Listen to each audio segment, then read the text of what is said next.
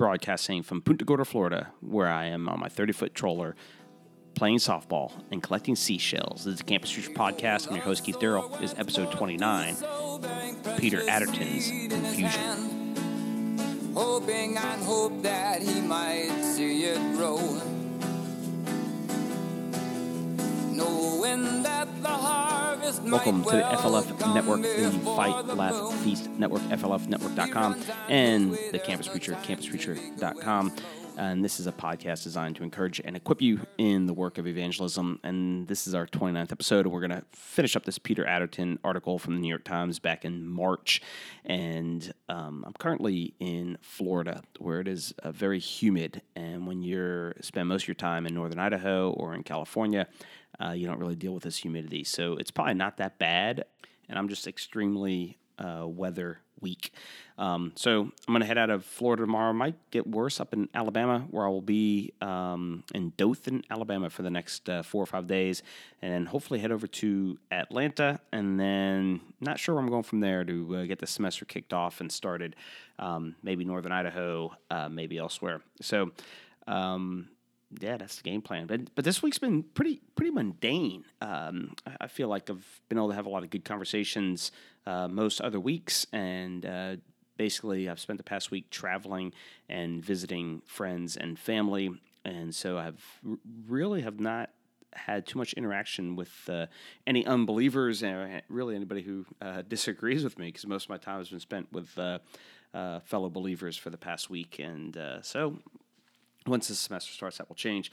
And so today, pretty simple and straightforward. A couple weeks ago, I started, and I got sidetracked, I guess, interacting with Peter Atherton's article from March 25th called A God Problem.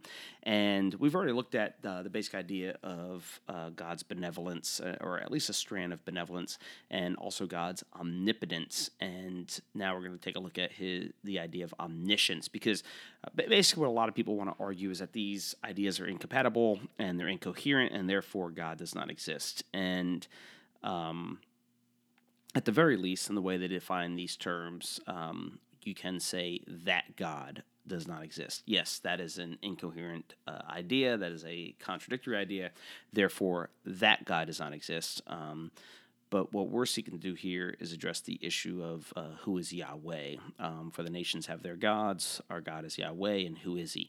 And one of the things he does address here is what is known as a concept of the God of the philosophers. And so he kind of starts off the article with the idea of the God of the philosophers, and then he ends it by tapping into Blaise Pascal's rejection of reason as a basis for faith, and he says, in return to the Bible and Revelation, it is said that when Pascal died, his servant found sewn into his jacket the words, God of Abraham, God of Isaac, God of Jacob, not of the philosophers and scholars.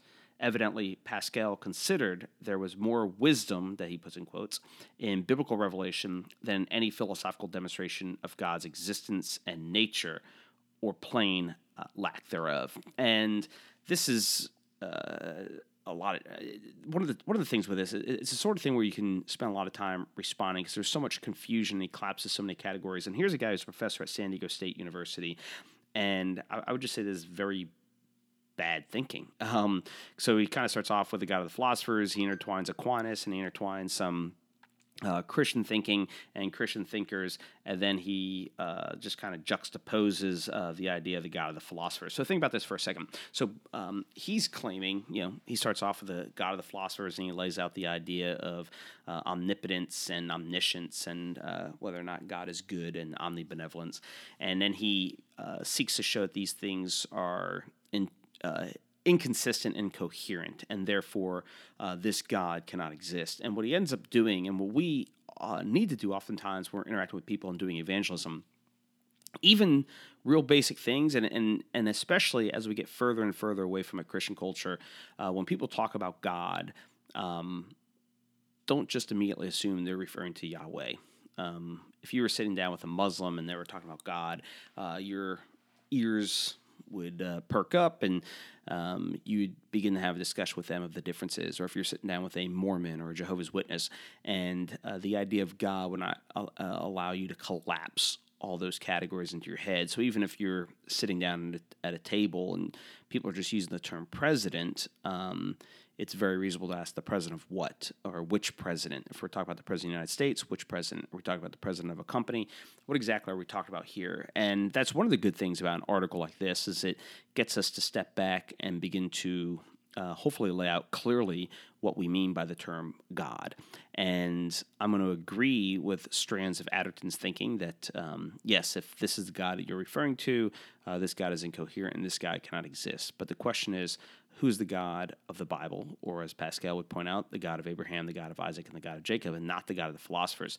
But where we end up collapsing things is to, when we juxtapose the idea of Bible and revelation against reason, or nature, because as Christians, our position is that the Logos, reason, John chapter 1, in the beginning was the Logos was with God, and the Logos was God, and he made all things. Without him was not anything made that has been made, and then the Logos became flesh in John 1:14.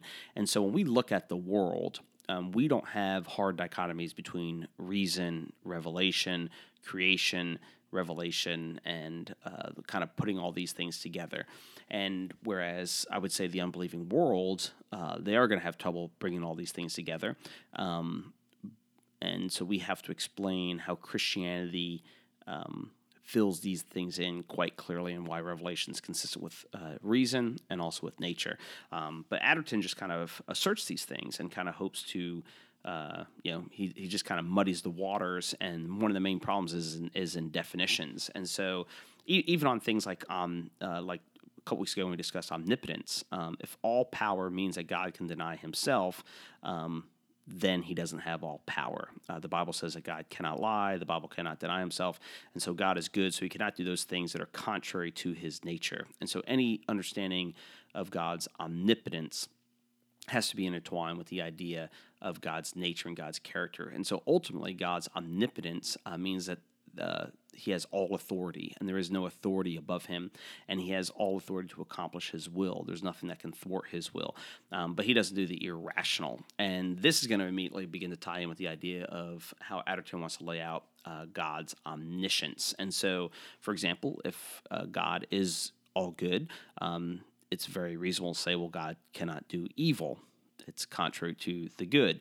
And so does that limit his omnipotence if he cannot do good? And also similarly, does it limit his omniscience if he cannot do evil? So if you and I can do evil, we have the ability to do something that God cannot do, and we also have knowledge of doing evil that God does not have. And so that's the basic idea of where they want to say, see, omnipotence, men can do things that God cannot do. Men can also know things that God cannot know. Therefore, God is not omnipotent. Therefore, God is not omniscient.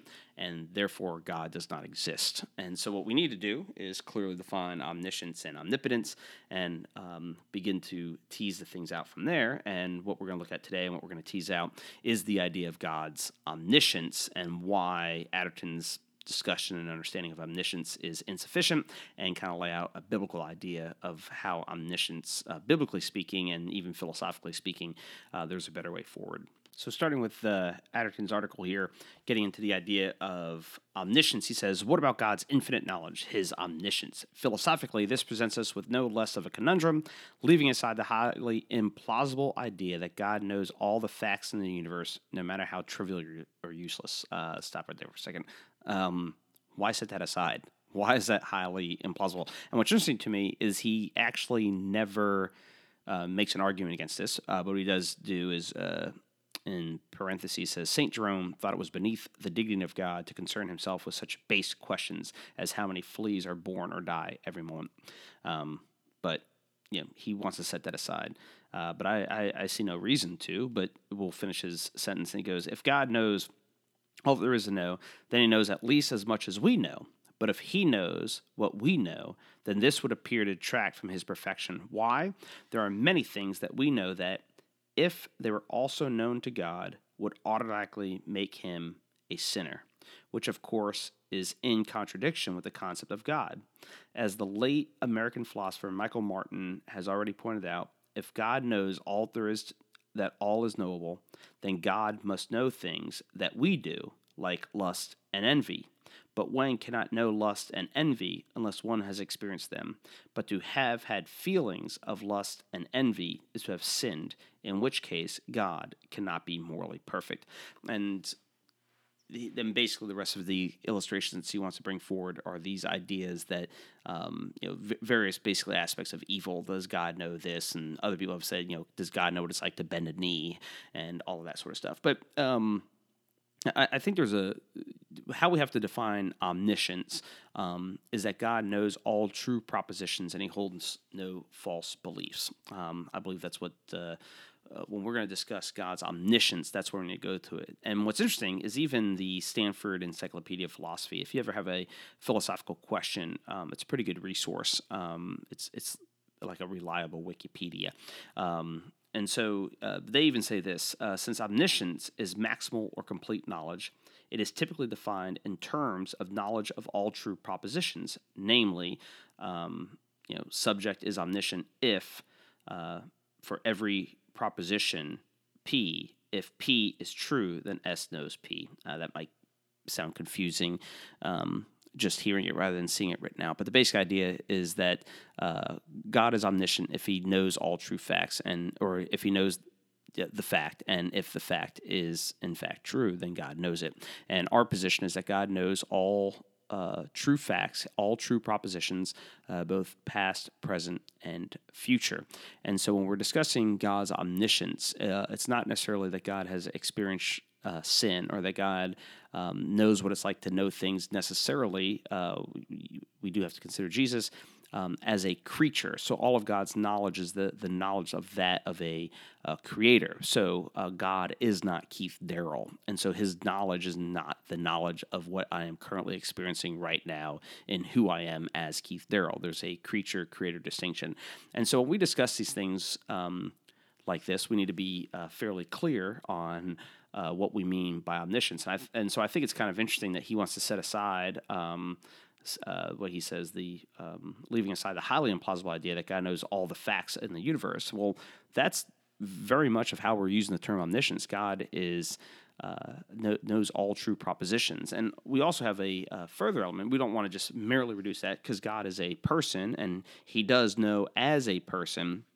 But his knowing as a person is that of the creator rather than the creature. And so we have to even keep those things in mind. So, they do a good job playing a word game. And if we can often treat omnipotence and omniscience abstractly and fall into the trap. But what we need to do is lay out clearly what the Bible is teaching, or what we believe the Bible is teaching regarding God's knowledge. And we would say it's obvious that God is not a sinner. Even Jesus says that he was tempted in every way that we were, yet he was without sin. And so when you begin to think of omniscience and you want to bring in some Bible verses with it, kind of anchor it into something, I think Psalm 139 is it's one of those psalms that just kind of boggling because it kind of there's so much in there, and this podcast isn't going to be some profound exegesis of this or exposition, but there's just so much in here. But here's how David starts this thing off in Psalm 139. O Lord, you have searched me and known me. You know when I sit down and when I rise up. You discern my thoughts from afar. You search out my path and my lying down, and are acquainted with all my ways. Even before a word is on my tongue, behold, O Lord, you know it altogether. You hem me in behind and before, and lay your hand upon me. Such knowledge is too wonderful for me. It is high, I cannot attain it. Where shall I go from your spirit? Or where shall I flee from your presence? If I ascend to heaven, you are there. If I make my bed in Sheol, you are there. If I take the wings of the morning and dwell in the uttermost parts of the sea, even there your hand shall lead me, and your right hand shall hold me. If I say, surely the darkness shall cover me, and the light about me be night, even the darkness is not dark to you. The night is bright as the day, for darkness is as light with you. For you formed my inward parts. You knitted me together in my mother's womb. I praise you, for I am fearfully and wonderfully made. Wonderful are your works. My soul knows it very well. My frame was not hidden from you when I was being made in secret, intricately woven in the depths of the earth. Your eyes saw my unformed substance. In your book were written, every one of them, the days that were formed for me, when as yet there was not there was none of them. How precious to me are your thoughts, O God! How vast is the sum of them! If I could count them, they are more than the sand. I wake, and I am still with you. Oh, that you would slay the wicked, O God. O men of blood, depart from me. They speak against you with malicious intent. Your enemies take your name in vain. Do I not hate those who hate you, O Lord, and I do not loathe those who rise up against you? I hate them with complete hatred. I count them my enemies. And then here's how he finishes it. Search me, O God, and know my heart. Try me and know my thoughts, and see if there be any grievous way in me, and lead me in the way everlasting.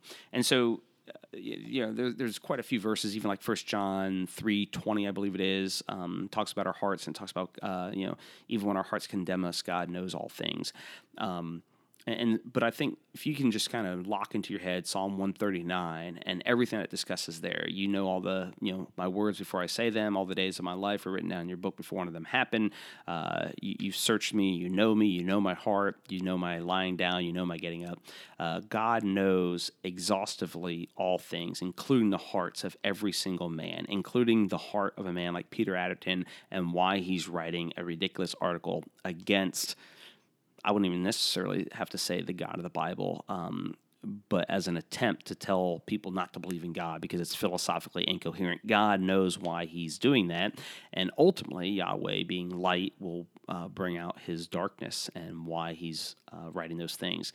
And so when you hear these philosophical objections, the first thing you got to do anytime someone's talking about God is, what do you mean by God, or who do you mean by God, and have them begin to lay out those ideas. And what you need to do is know your scriptures well enough to know if what they're saying is actually true, even when your language is similar. So we're going to use the term omniscience, we're going to use the term omnipotence, we're going to use the term omnibenevolence, but we're going to often use those terms differently than the way the world is using them. So we need to be careful in our use of language, that we're not confusing our hearers, and that we can, from there, for ask for a definition, we can lay those things out. And so just another interesting quick side comment before I wrap up is so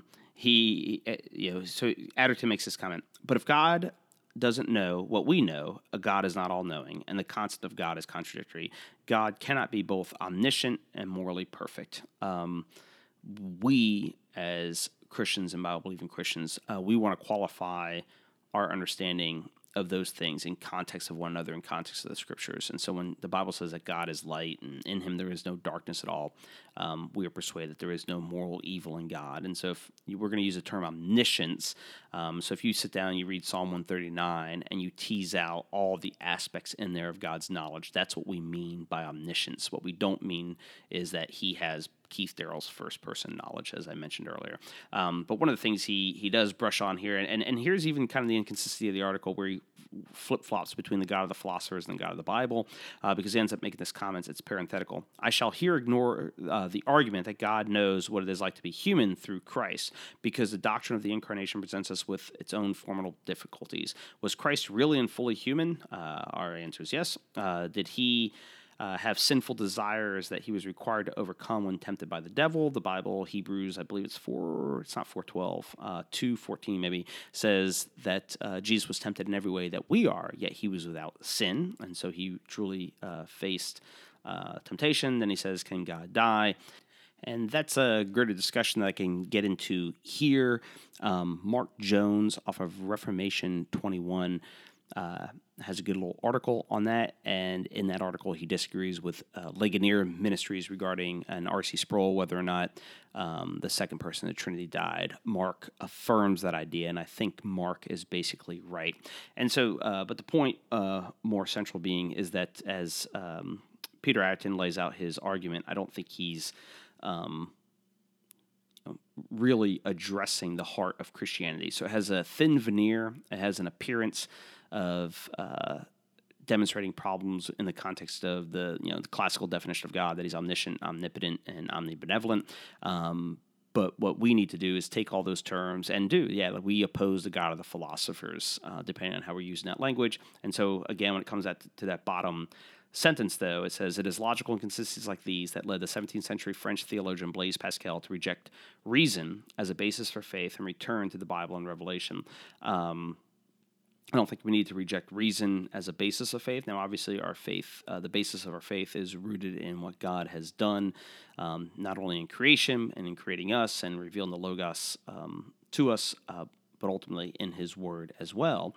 And His Word presupposes reason, because if you can read His Word and get the exact opposite meaning of every word in there, it does us absolutely no good. And so, there's reasons to believe and trust Yahweh, and God's given those in the Bible. So, when these people throw out their little philosophical stuff, realize that 9 out of 10 times it's largely a muttering of the water. And once we kind of become familiar with traditional Christian understanding, a lot of the issues are cleared up and go away. So that's this episode of the Campus Preacher Podcast. And so if you have any questions, comments, demands, rebukes, exhortations, you can reach me on the Twitter, Campus Evangel, or campuspreacher.com, Keith at campuspreacher.com. That's all. We'll talk to you next week. God bless you. Hoping and hope that he might see it grow, knowing that the harvest might well come before the bloom. He runs on his way, there's no time to be going slow.